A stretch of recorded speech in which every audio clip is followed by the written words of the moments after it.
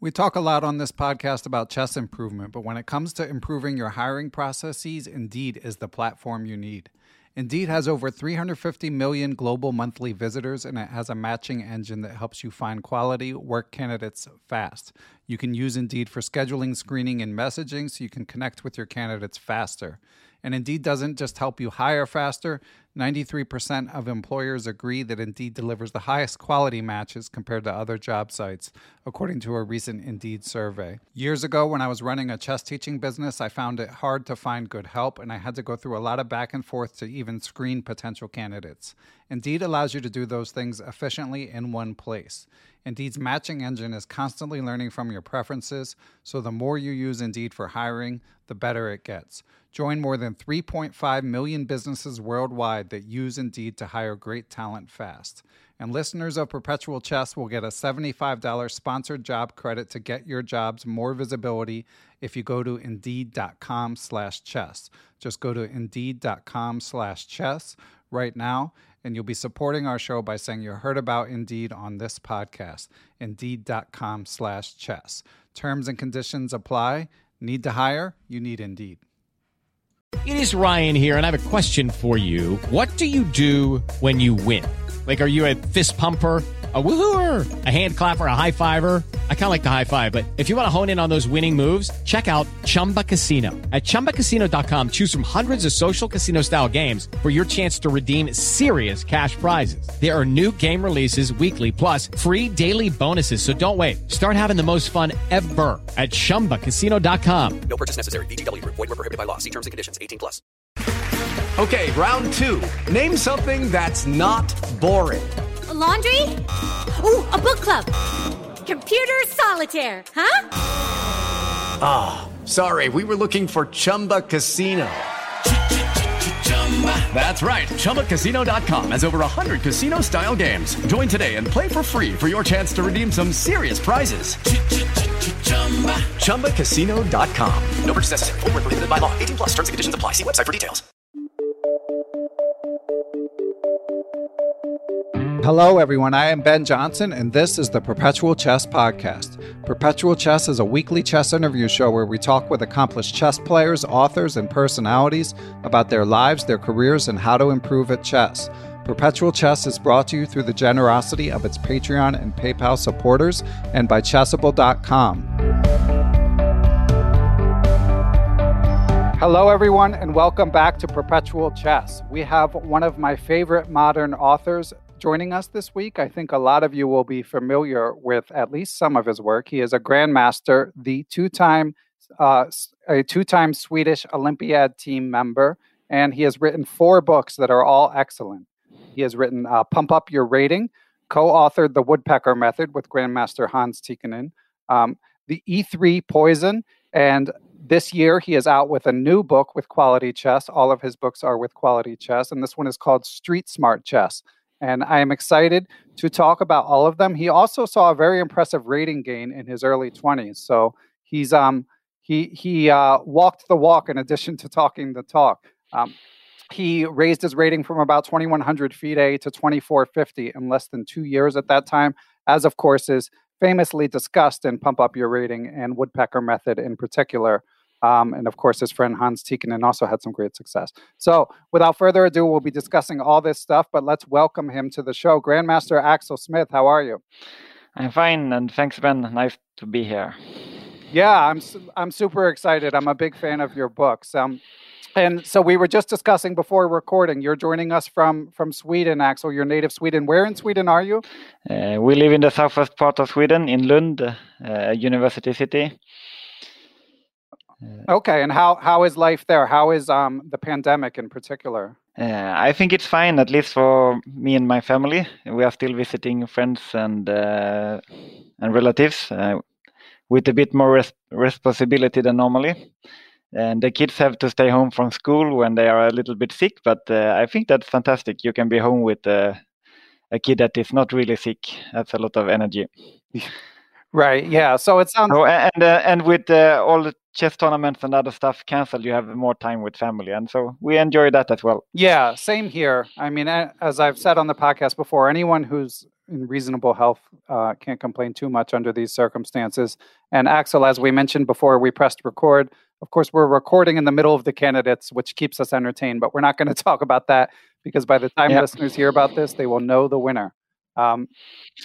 So let's get to your books, Axel. As I've mentioned, I'm a big fan. And in fact, a friend of the show, Neil Bruce, and I even did a podcast about the woodpecker method, which of course has been especially popular amongst adult chess players aspiring to improve, a very sort of original approach. And of course, a lot of people have kind of followed in your footsteps. But for any listeners who aren't familiar with the famed woodpecker method, Axel, could you tell its story just in brief? It was my friend and the Grandmaster Hans Tikkanen who invented it, you can say. But of course, it was not his own idea from the beginning. But back then, we trained a lot together. And when I visited him, I saw him. He had a lot of books about science, about the brain, and also chess books. But when I asked him about his projects, he didn't want to say anything.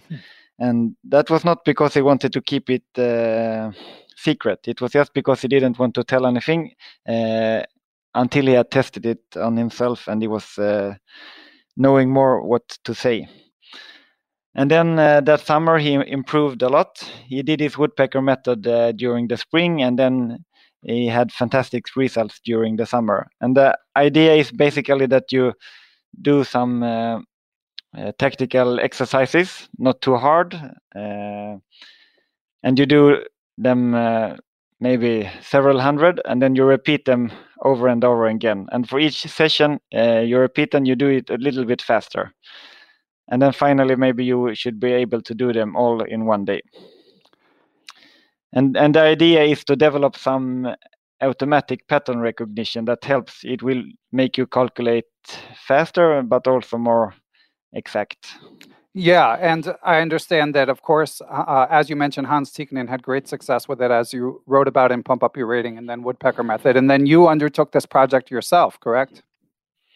Yeah, I did also do the same because I was, of course, impressed with his results. And it requires a lot of effort, but I had the time and I had the ambition back then. And we also had to. You make it sound like you don't have those things anymore. So do you not have the same time and ambition as you did in those years? When I started to become serious with chess, I did not have any outspoken goals. I was just curious to learn chess, to know more. And then suddenly I had some good results and I thought, okay, I can become a grandmaster, maybe in a year. And a year later, I was not even better than I was a year before. And it took me, I think, 8 years after I said that until I became a grandmaster. And when I finally succeeded, I thought, okay, this is it. It will be very, very hard to improve more. Probably it's possible. But yeah, I have other interests as well. So since 2016, I've not had any ambitions really, but I enjoy playing and I still want to win the Swedish championship. So for a month before that tournament, I come back to training chess seriously. Yeah, well, first of all, I just wanted to say, I mean, a lot of people say they're going to become grandmaster and don't even make it. So a lot of us would sign up for taking 8 years to do it. But I know you've also, I believe you mentioned in Street Smart Chess, or maybe it was in our correspondence, that you still do Woodpecker Method getting ready for a tournament. So, and for example, the Swedish National Championship. So when you return to the puzzles, having done it all this time, how good is your recall at this point? No, it's not perfect at all. And even if I recognize the puzzle and I think I know the answer, I try to calculate through the variations as if I have not seen the position before. And I think that is the idea also, to do that. Yeah, I was going to ask about that because I've been doing a lot of spaced repetition. I've done the Woodpecker Method, although full disclosure, I didn't make it all the way through the advanced puzzles. I'm like 21 to 2200. And I've noticed that it's a strange feeling when you come across puzzles that you know you've seen before, but you can't remember the answer. And I feel like my brain often doesn't know what to do. Should it be trying to recall or should it be calculating? So in that situation, what do you recommend? To calculate, I think. And I think it's quite normal that you remember the solution, but actually when you check the answer later on, you realize that you remember the wrong solution, the one you found the last time, but was not correct. And if you do like that, then this is a sign that you are trying to recall too much and calculate too little. Okay. Yeah, there's that issue. Sometimes also I can remember the answer, but nothing else. Like no corresponding moves. I just know what the right first move is. Yeah. And sometimes I have that feeling, and even that's wrong. Yeah. Okay. But then you have to calculate because we are there to practice. It should be hard. It should not be too easy. Yeah, this is true. So of course I get the sense. I don't know how many books, and of course it's also quite popular on Chessable. The Woodpecker Method. So I don't know how many books or courses Woodpecker Method has sold, but certainly amongst the online chess community, it seems to be extremely popular. So Axel, I'm curious, how often do stories about people doing the Woodpecker Method reach you? What have you heard from readers? Quite often, actually. I get some pictures they bring the book to strange places, and some players that says, "Oh, I improved 600 points when doing this book 10 times, and I started to even become a member in the club for the first time." I'm not sure if it's true or not. Yeah. Well, the next time someone interviews you, tells you that they gained 600 points, have them email me because I want to interview them. Okay. Yeah. I only know the first name of this person. I don't even know the last name. Okay. Well, we'll correspond about that offline. Yeah. And your friend Hans Tikkanen, what's going on with his chess game? Has his ambition also dialed back a bit? Yeah, I think he also decided that life as a chess player is not what he will appreciate, and it was his interest in science and in brain made him study psychology. So since a few years now, he has finished his studies and works as a psychologist. Okay. So still might be. He's not playing much chess nowadays. Okay. And if you don't mind my asking, Axel, what about you? Are you working as a chess trainer or just writing your books on the side? I'm an editor for the Swedish Chess Magazine, so that's my main income. So and I'm writing in some newspapers in Sweden as well. So maybe I'm working 50% half time. Okay. Yeah, that sounds good.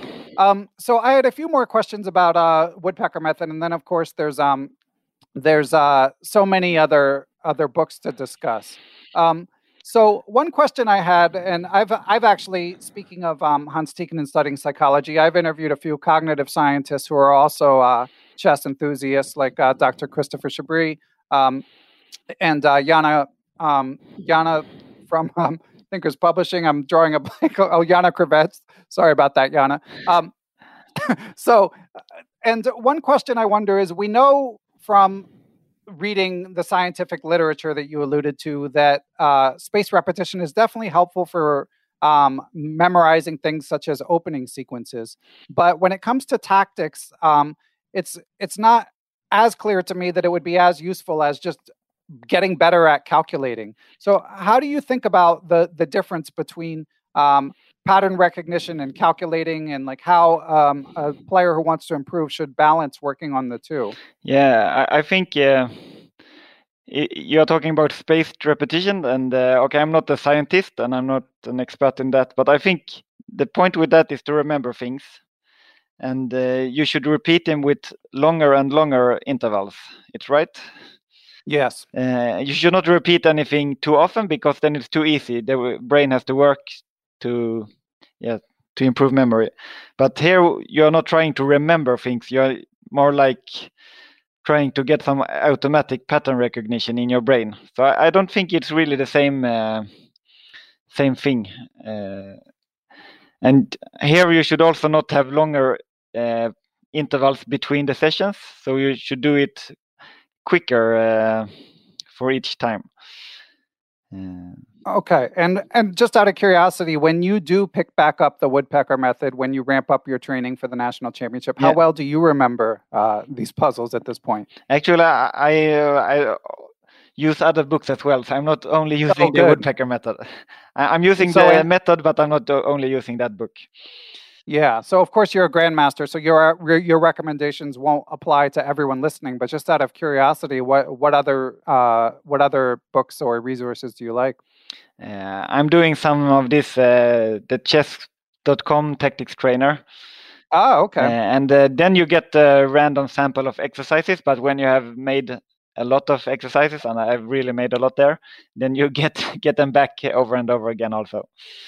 Yeah, I know some people really pump up their ratings by memorizing all of the puzzles. Although I've heard that that's getting harder to do. And actually, I think they are a bit too difficult. But okay, they're also quite beautiful when you find a solution of a difficult puzzle. So Now, Axel, I interview title players all the time for this show, and some are of the opinion that you need to do like analog training. You need to actually set up a chess set. And a book is better than a tactics trainer. So I'm getting the sense that that's not. I mean, no one knows the correct answer, but I'm getting the sense that that's not your opinion. You're fine with doing this stuff on computer. I think so.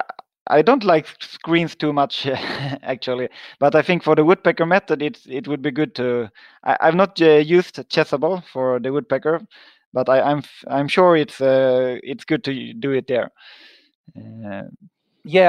Yeah, I obviously I'm a big fan of Chessable, and in fact, we'll be taking a break to hear an ad from them in a second. But I always say tactics and opening courses in particular are what it's best for. Yeah, because if you use a book and if you want to put the pieces on a board, then you use a lot of time just for this practical thing instead of really training. Yeah. So if you need to go through the solutions, then it would be better to do it on a screen.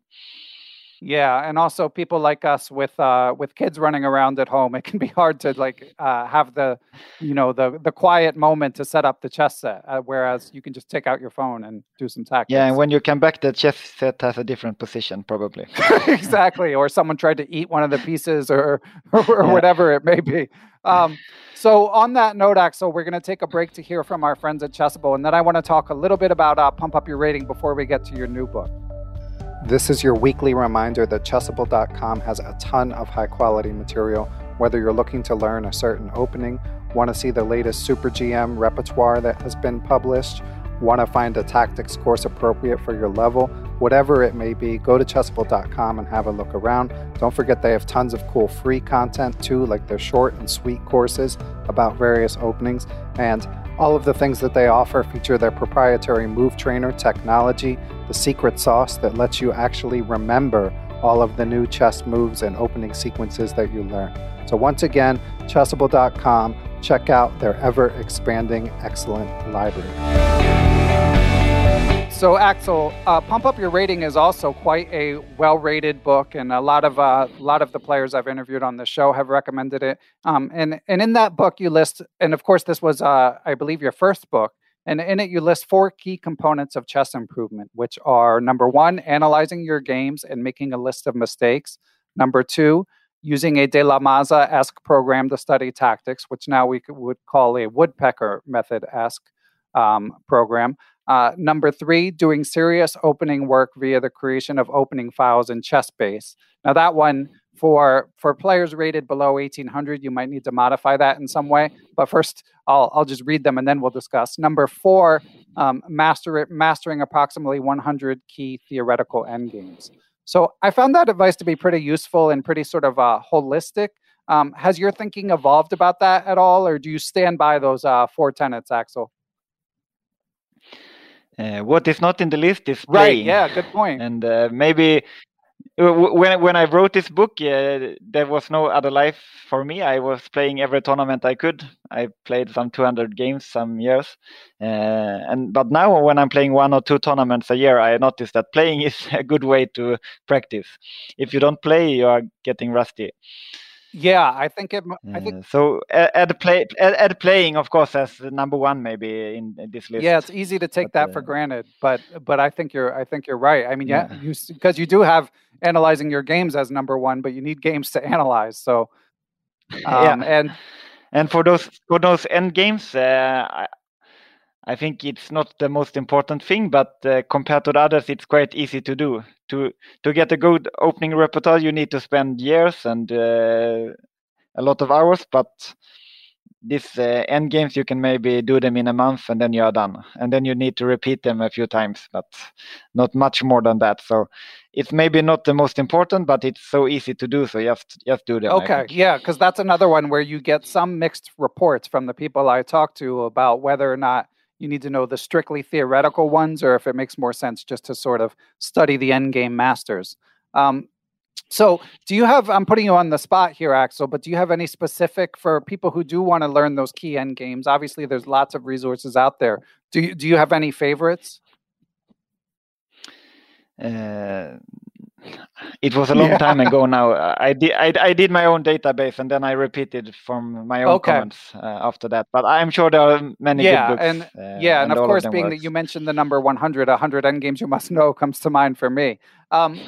Now, regarding openings, and I noticed this in Street Smart Chess as well. I think Street Smart Chess in particular is probably geared towards like the higher rated club player. I would say maybe 1800 and higher.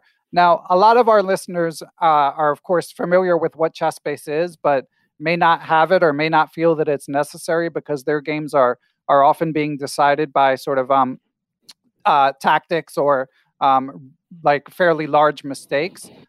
So I don't know if you're the right person to ask, so feel free to pass if you don't think you are, but do you have any ideas about like substitutes for developing an opening file or sort of a modified version for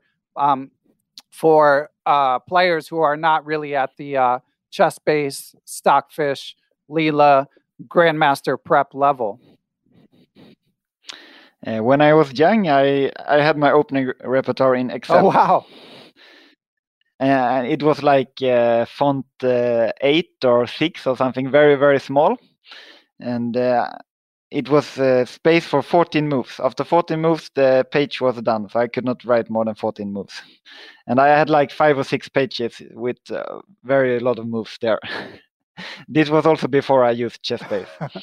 But okay, this is not something to recommend. That's amazing. Yeah. Nowadays, for myself, I try to be less ambitious with openings. Just to read a book and then try to play it without even creating an opening file. But every time I try, I finally end up making a file anyway, because this is the way I've been grown up. That reminds me, I've gotten sidetracked by some other podcast book projects, but I was reading E3 Poison prior to us scheduling this interview. And you say something interesting, and I recommend that book for anyone looking for a sort of solid setup for white that's not as theoretical. And in the intro to that book, you refer to chess possibly entering a sort of post-theoretical, so that's in air quotes, era. So could you explain what you mean by that a little bit, Axel? The post-theoretical era. That's what was your yeah.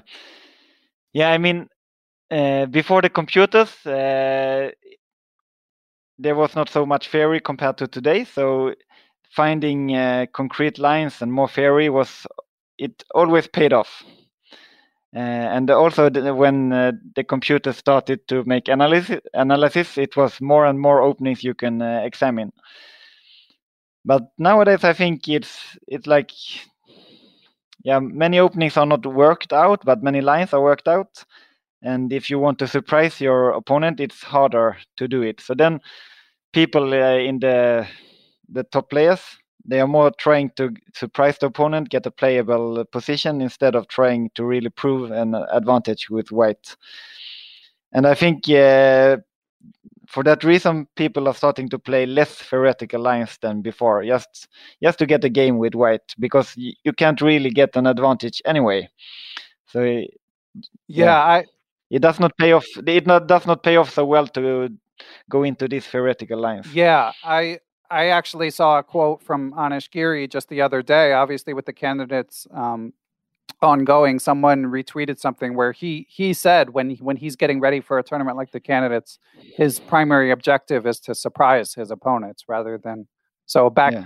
And I think okay, this is for the very best in the world, but I think also for club players, it's some true in this, because even for the average club player, there are many more books available, and many more. It's much easier to find games in ChessBase and so on. So even the average club player knows his openings much better. So you need to surprise in that level as well. Yeah, that's what I was going to ask about, because I think what a lot of club players struggle with, and as a dad, I'm sure you can relate to this, is we feel like we have so many holes in our game to work on, and on the other hand, it's easier than ever for someone to look up what openings we play. So you don't want to be a sitting target, but on the other hand, if you feel like your end games are bad, your tactics are bad,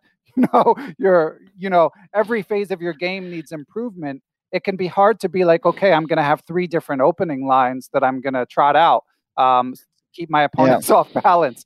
Do you have any suggestions, or is it just like an unsolvable problem? Yeah, working on openings is maybe not the most efficient way, but if it's enjoyable, that's important as well. And also, when you work in openings, you work in other parts of the game as well. If you try to calculate in the same time as you analyze, just don't look at the computer to see plus and minus. And also try to understand the type of position. You learn other parts of the game as well. So I think working on openings, it's not, the idea is not to find an advantage for it, it's to learn chess. Yeah. And again, that brings it back to E3 Poison, where you talk about the fact that you're not emphasizing memorizing moves as much as sort of learning typical structures and seeing a few games in action. So, and of course, both in Pump Up Your Rating and in Street Smart Chess, you kind of lean on the work of other grandmasters, players you've looked up to. So it made me wonder, Axel, is there a player or a trainer who has influenced you more than any other? There are a few players in Sweden. When I was young, we had a grandmaster from Malmö, Stellan Brynell. He came to our club and he was going to play a Simul. And I heard he played at French. So I thought it was a good idea to play the French myself. So I played one E6, and then I did not know the second move. So I did not play D5. And then I continued to play the French for 10 years. But since he was visiting our club from time to time, I looked up to him, and he was also the first grandmaster I bet. It was in a rapid game, but I was very happy, maybe a bit too happy actually afterwards. Maybe not the best winner. So sorry, what was the grandmaster's name? Stellan Brynell. And so obviously, so too happy. And I think he's a quite a good practical player also, so you can learn things from him. And so how did you react? Did he get upset when you were overly excited for beating him? I think I just mentioned it a bit too many times, but then he just told me, look at the final standings in the tournament. Where are you and where are I? That's very funny. Yeah, and he was clearly ahead of me. And then a second player is, of course, Ulf Andersson. We had some sessions with him in Lund when I was starting to become a strong player, and it was incredible to see him analyze. He's very, very humble, but even so, he has an opinion of every position. He can just see a position, and in no time he can explain what he thinks, the plans for both players, and his interest for chess is never ending. He can do chess all day. Yeah, this is after 50 years of playing professionally. So it was incredible to see him. Yeah, he's an absolute legend. And Grandmaster Johan Helston, I believe, is from Sweden originally, right? Yeah, and he did a video with US Chess School where he goes through some of Ulf Andersson's end games, and it's amazing stuff. Definitely, I'll link to that and definitely recommend listeners check it out. Okay, so Axel, we're going to hear from another sponsor. We're going to hear from our friends at Aim Chess, and then I want to talk about the new book. Not every chess player has a janitor to help them improve at chess like Beth Harmon did. For those of you who don't, there is aimchess.com.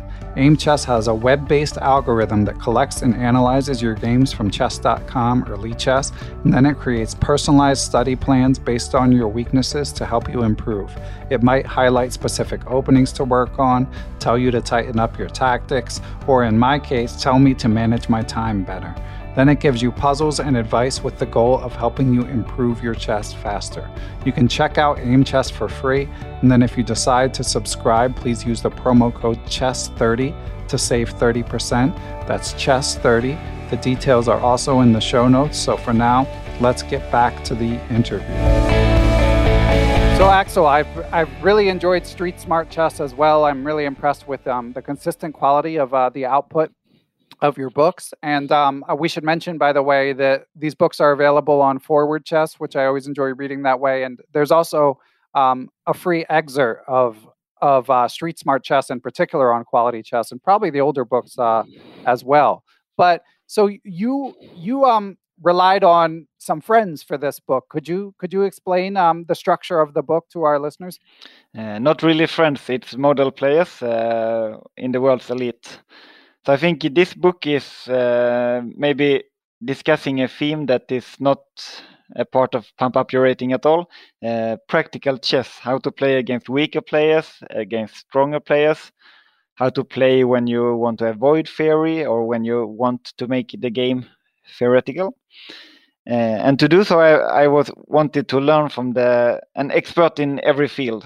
So I contacted some players that are known to be good in those things, and some accepted to be a part of the book. Some of my wishes I could not get, but I think I might know one of those. I will not mention any names. Yeah. So he's got you've got a chapter from Grandmaster David Navarra, who legendarily nice guy who's been on the podcast. I think that was my favorite chapter, How to Beat Lower Rated Opponents. From Arjan Tari, who I believe you've worked with in the past, Grandmaster Adiban, Grandmaster Laurent Fressinet, and Magnus's trainer, Peter Hein Nielsen. And then there's a chapter about Magnus, and conspicuous in his absence is Magnus Carlsen, but he's a busy guy, we understand. So amazing stuff. And as I mentioned to you in email, it's funny that you mentioned Practical Chess, because it reminds me of the book Secrets of Practical Chess by John Nunn, which you said you have not read, correct? Yeah, that's correct. Yeah, I mean, it's a little bit below your level at this point, but I think you would see some similarities, which is a compliment. I think they're both highly useful books. Again, I think it's for the best for players rated over 1800, but it's one of those books where there's nuggets to be extracted no matter your level. Yeah, I will read it. I enjoy reading chess books, of course, so I will check it out. Oh yeah. I think you'll find it worth reading. Yeah. So you tell, in addition to, of course, the chess instruction, which is not wholly relatable on an audio-only podcast, you tell some stories about just spending time with these players. Like, for example, going for walks in the woods with Grandmaster Navarra, and your general interactions with him. Could you share a few of those stories for us? Yeah, Navarra, he's extremely generous with his time. It was nice to meet him. We had a long session there in his home city, Prague. And afterwards, he sent me a lot of emails correcting things, improving the text, improving the variations. I didn't really know how to react, because he was so friendly and so generous. Yeah, very, very commonly uttered words about Grandmaster Navarra. I've also had good interactions with him and heard nothing but good things. And again, I really enjoyed his advice about beating lower rated players as well. I mean, he really has obviously given a lot of thought to that, because he plays a lot of Bundesliga and other league type games. And then Grandmaster Tari, I enjoyed that you sort of you quoted him talking about sort of the struggles of deciding whether or not how seriously to pursue chess. Obviously, I believe he was a world junior champion, obviously a top junior player, but still anyone who's not on a world championship track, or even some who are, might have to decide at some point. So what was it like hearing him talk about that? It would have been easier for him to live in another country, because he lives in Norway, one of the most expensive countries, and to make a living as a chess player is, of course, more difficult there than it is in a cheaper country. But I've not met him now for some time due to the pandemic, so maybe he's still struggling if he wants to go ahead as a professional player, or he wants to make a civil career. But I hope he will play chess, because, when he plays, he enjoys it, I think. Yeah, but it's tough, and obviously someone who's achieved as much as he has in chess, obviously, if he applied that intellect to other fields, there's great potential in what he could do. But on the other hand, chess is a great game, and obviously chess is booming in Norway. So it's, you would hope that players like him could find a way to make a good living. Yeah, and of course you should mention that as well. There are some advantages to live in Norway, chess-wise, of course. Yes, you would think, but I interviewed Grandmaster Jon Ludvig Hammer in the very early days of this podcast, probably 2017, and he also mentioned, and I think like he might be an example of someone for whom things are going better, because he does Twitch streaming and of course does some stuff for Play Magnus. But he also mentioned just how hard it was in Norway in particular, because it's so expensive. Yeah. Did that, if you don't mind my asking, I know you lived in France for several years. Did cost of living impact that decision, or was it just your love of the mountains? We just wanted to enjoy another culture and learn the language better. My wife is a French teacher, so she speaks French. And no, the cost of living, it doesn't matter for us, because we don't buy things, so we have no real cost at all. Yeah. That's a good way to live. And getting back to Street Smart Chess, so I think I mentioned, I believe my favorite chapter was Navarra's chapter, but I did find them all to be useful. And these grandmasters, I mean, they clearly gave you a lot of their time. They're annotating games for you in the book with lots of insights. But I was curious if you had a favorite chapter yourself, Axel. It's the same, the Navarra chapter. Yeah. Have you, I'm again putting you on the spot, but have you read his book? I think I read one book, but there is another one coming that is not really printed. I tried to order it, but I got a message that it could not be sent yet. Yeah, there's a new one that's a collaboration with Marcos, I believe. Yeah, it's that one. But I read one of his My Chess World, I think the title is. Yeah, exactly. Yeah, that one's supposed to be amazing, and I unfortunately have not gotten a chance to read it yet. But do it. Yeah, it's high on the list. But for my own books, I do not really read them. The Woodpecker Method, of course, I did a lot of times, but Street Smart Chess, I have not really opened yet, because I'm afraid of finding some silly mistakes when I open the book. Yeah, and that one was a unique structure, because you're leaning so heavily on the insights of the elite players that we mentioned.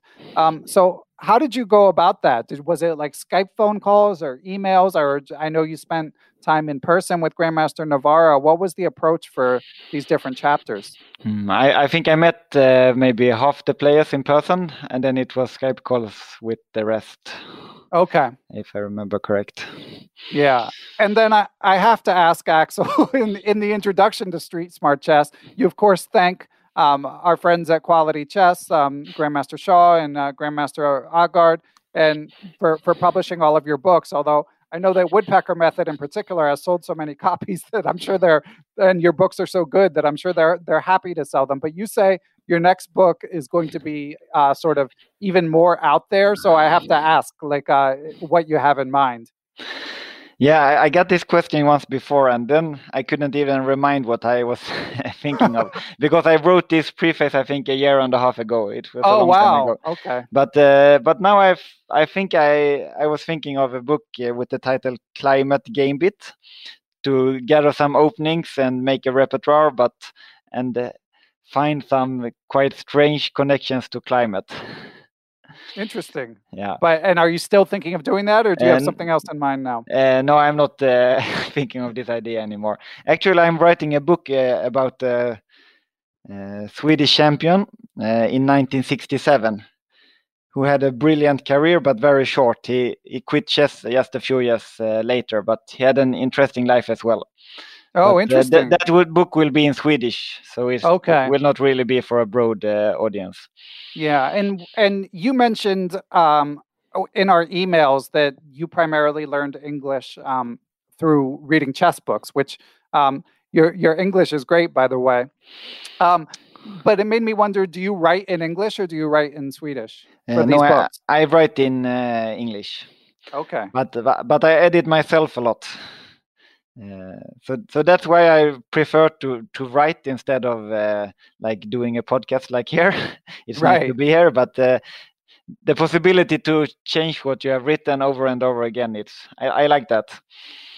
Yeah, well, I and the listeners appreciate you doing this because we've got a lot of fans of your books listening, myself included. So I also was, so your next project is going to be this biography, and you're writing about the candidates right now, which will be already out. So we won't speculate about the World Championship. So what kind of stuff, when you write for the Swedish chess periodicals, what kind of stuff? Are you covering the news, or are you writing like improvement articles, or all of the above? It's only 4 issues per year, so you can't really have much news. Everything is already old when the magazine comes to the people. So I try to do some longer text about players, about tournaments, but not really about a specific event. Try to find things that you cannot find in the internet. Oh, interesting. And of course, I'm not writing the whole magazine. I'm also editing it and getting articles from other writers as well. Okay. And I get the sense from your writing, you're talking about players like Niels Grandelius, who obviously, and Tiger Halap Persson. I get the sense it's a pretty close-knit grandmaster community in Sweden, but I don't have a strong sense what the chess culture is like there more broadly. How is the chess culture in Sweden? I think it's good. For me, I was fortunate to live in Lund, where we had a lot of ambitious players, and 4 of them became GMs in the same time period, and we also have some other GMs joining us. But I think it's good. The federation is quite active with chess in schools and also for the elite players. We had weekend tournaments, so there is a lot of online tournaments as well. No, I think it's good for the player who want to live on chess. Maybe a problem is that Swedes are not used to pay for their trainers, so it's difficult to make a living as a trainer in Sweden. There is no culture to pay for such things. So, how is it arranged? Like, it's just expected to be done without compensation? Yeah, the clubs have some trainers, and this is done on a voluntary basis normally. Not. I like this system, but it's for the professional players. It's harder. Yeah, that does sound that does sound pretty challenging.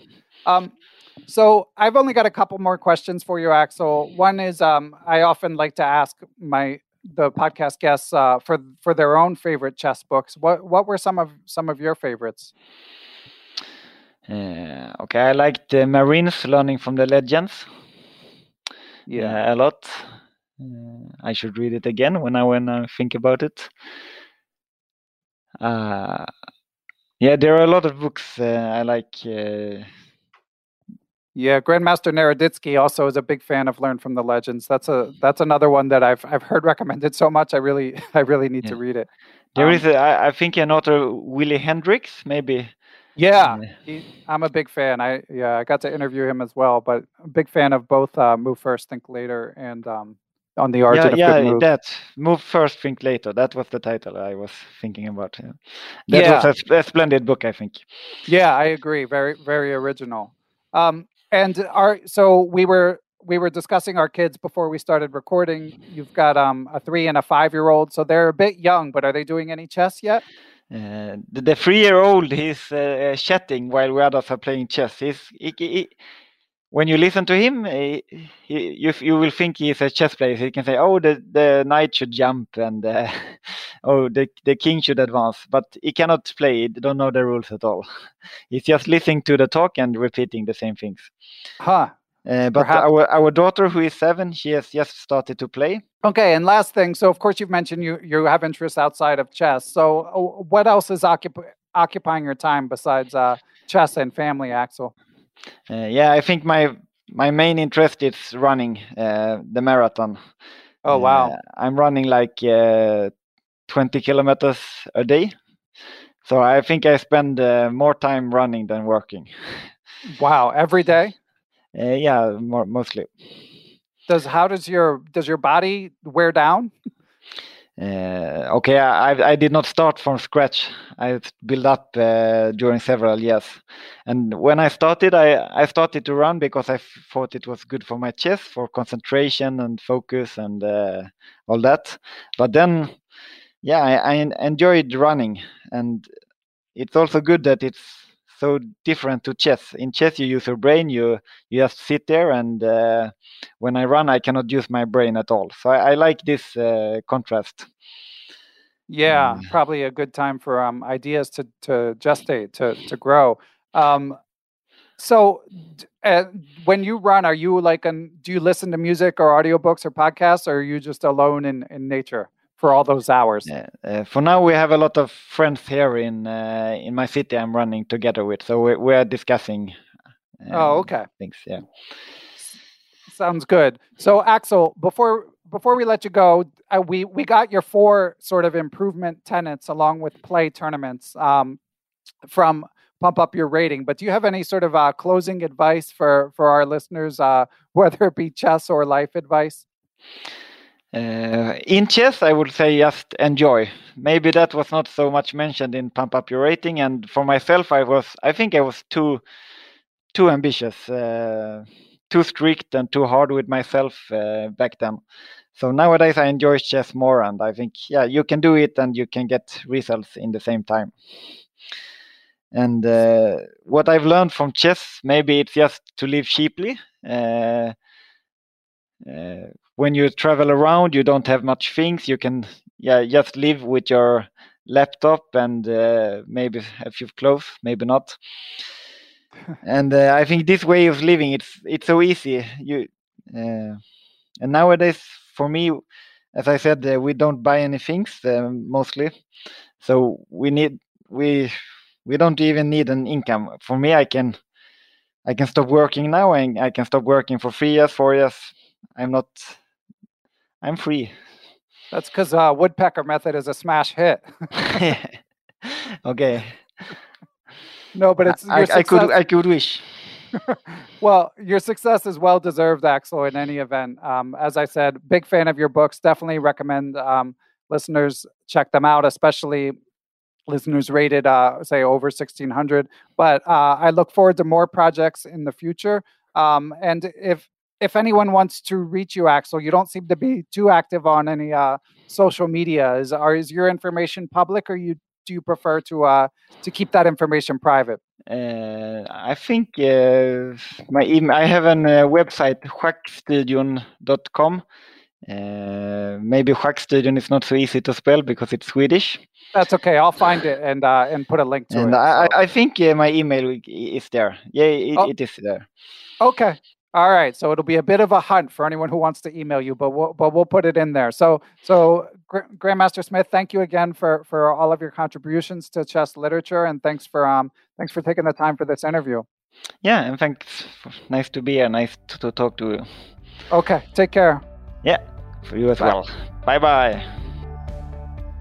Thanks, as always, to my producer, Matthew Passy. Thanks to you all for listening, and thanks to those of you who help spread the word, whether it be positive reviews on podcast platforms, telling friends, social media. All that stuff helps get the word out, and it is much appreciated. By the way, you can follow me on Twitter. I'm at BennyFishel1. You can join the Perpetual Chess Facebook group to continue the conversation, sometimes even with that week's guests. The Perpetual Chess Instagram page is back in action as well, at Perpetual Chess, and you can also find all these links on the Perpetual Chess webpage, perpetualchesspod.com. But of course, the main purpose of these closing credits is to thank everyone who supports Perpetual Chess financially. Without you all, we would not be able to put out such a consistent and hopefully quality product. So thanks so much. It really means the world to me. And in particular, I would like to give thanks to the following people and entities, starting off with my friends at Chessable.com. Aside from that, I would like to thank David Lazarus of LazmanChess.com. He is the coach of Dave's Young Tigers on Lichess, our friends at Quality Chess Books, the Capital City Chess Club, the Abysmal Depths of Chess blog, Adapta Interactive Web Designs and Services, the Apprend Chess Twitch channel, A Needy Deer, Austin Clough, Benjamin Porteau, Bill Sigler, Kathy Carr, Chad Oliver, the Charlotte Chess Center, the Chess Central's Chess blog, Chessmood.com, Chris Flanagan, Chris Lott, Dan O'Hanlon, Daniel He, Danny Davidson, David Schreiber, I am Dimitri Schneider, I am Eric Rosen, Eric Tam, Ewan Richardson, Farhan Thawar, Faraz Sawaf, Gary Foreman, Glenn Downing, Greg Harfst, Greg Shahadi, Gregory Gulick, Guven Manet, James Holyhead, James Kennedy, Jeff Martinson, Jens Green, Jeremy Nielsen, John Jernigan, John Rockefeller, John MacArthur, Kelly Palmer, Kevin O'Callahan, King Selt, the King's Crusher YouTube channel, one of the original chess YouTube channels, Lucio Casada Silva, the law offices of Stuart Katz, Matthew Feeney, Michael Can, FM Michael Oblin, Mike Zelazny, Mr. Mike Shahadi, the legendary Mr. Dodgy, the Nerdnaze Twitch channel, GM Peter Prohaska, Peter Sodhi, the Playmore Chess Academy of the Hamden Chess Club, Reuven Fisher, Reverend Roy Fry, the Seattle Chess Club, Shane Unger, Stefan Kelty, Stephen Martinez, Sven Gierson, Thomas Stanix, Thomas Tachenko, Todd Bryant of Strong Chess, Todd Kennedy, the Vintage Patzers, which is a chess.com improver group. You can look them up. Wayne Beam, William Hogarth, and I also would like to thank Aaron Waffler, Ace Vallega, Adam Ralph of ChessEngland.com, Adrian Gutierrez, Al Hastings, Alan and Maggie Sue, Alex Pejas, Alexander Markovics, Antonio Cancino, FM Andrei Terakov, Dr. Andrew Perry, Angus McLeod, Barry Hessian, Bill Juniper, Bill Moran, Bill Trammell, Brad and Andy Rosen, Brett Howard Lynn, Brian Chase, Brian Mullis, Bruce Scott, Brian Tillis of Palm Beach Chess, Cameron Davis, Chad Hilton, Chess Potzer Spain, Dr. Charles Snodgrass, Chris Wainscott, Christopher Baumgartner, Christopher Chabris, Christopher Wood, I am Christoph Zalecki, also known as Chess Explained, Coach J's Chess Academy, Corey Butson, Costa Carras, Courtney Fry, Craig Mallon, Daniel Ginsberg, Daniel Naylor, Dave Saylor, David Bleskacek, David Brown, David Hamblin, David Cramley, Dalen Shelton, Dennis Parrish, Dirk Decker, FM Donnie Ariel, Dwayne Edmonds, Ed Daly, Ed Mead, Emmanuel Langual, Robitaille, Ethan Smith, Hallelujah Cat, Ian Mason, Fide Arbiter, Felipe Melo Perdera, Fox Valley Chess Club, Francis Letarte Lavoie, Dr. Frank Tortoris, Frank Zananis, Gary Andrews, Gary Lewis, Gautam Narula, Geert Vanderveld, Gene Stewart, George Harris, Giovanni Russo, Han Schutt, Harish Srinivasan, Howard Vihan, Jacob Kovac, Jason Apollo, Jason Murray, Jacques Pari, James Aspinwall, James Benastia, James Muir, Jason Woolham, Jaydeep Chakrabarty, Jeff Anderson, Jeffrey Martello, Yep Hoyland, Jerry Wells, Jesse Dacumos, Jesse McNulty, Jim Ratliff, Joe DeSano, Joe Valdez, Joel Thomas Ramos, John Tooley, Juan Almaguer, Dr. John Fallon, John Fernandez, John Fontaine, John Hartman of U.S. Chess, John Jeffrey, John McMurtry, Jonathan Slater, John Quist, John Tully, Jose Rodriguez, Justin Gardner, Jen Shahadi, Joel Rocky, John Thompson, GM Josh Friedel, IM Kare Christensen, WGM Katarina Nemtsova, Kelly Palmer, Kevin Pryor, IM Kostya Kovyutsky of the Chess Dojo, Krishna Gopala Krishnan, Kyle McAvoy, Larry Cook, Larry Reiforth, Laura Boyovsky, Macaulay Peterson, Mark Fitzpatrick, Mark Miller, Mark Wilkins, Marco Bulatovic, Martin Knudsen, Martin Krug, Matthew Passy, Matthew Tedesco of SeattleChessMeetup.org, Matthias Plock, Mechanics Institute Chess Club of San Francisco, Michael Allard, Michael Hudson, Mike Clem, Mitchell Fabian, Nate Goebel, Nate Solon, Neil Bruce, Nigmat Malajanov, Nicholas Isabel, Olaf Mueller-Michaels, GM Pascal Charbonneau, Passy Passanen, Paul Bain, Paul Clarkson, Paul Sweeney, Paulo Santana, Peter Lux, Queenside Management Limited in Switzerland, Randy Temple, Ricky Grijalva, Richard Hallenbach, Richard Tucker, Robert Callahan, Robert Tichy, Robert Turner, Rory Coleman, Rory Yearwood, Brian Berg, the Say Chess YouTube channel, Scott McKinnon, Scott Shepard, Sean Krause, Sebastian Finsterwalter, Sergei Magakon, Seth Ruzicka, Shane Unger, Silver Knights in Richmond, Stefan Roller, WGM Tatyev Abrahamian, Tim Brennan of TacticsTime.com, Tim Seymour, Timothy Ha, FM Timothy Wall, Tom Edsel, Tomas Komanich, Tony Rittel, Tyron Price, Vishnu Srikumar, William Brock, William Peterson, FM Zhao Cheng of Chess1000.com, and last but never least, Zhivko Stoyanov. Thanks for listening, everyone, and we will catch you all next week.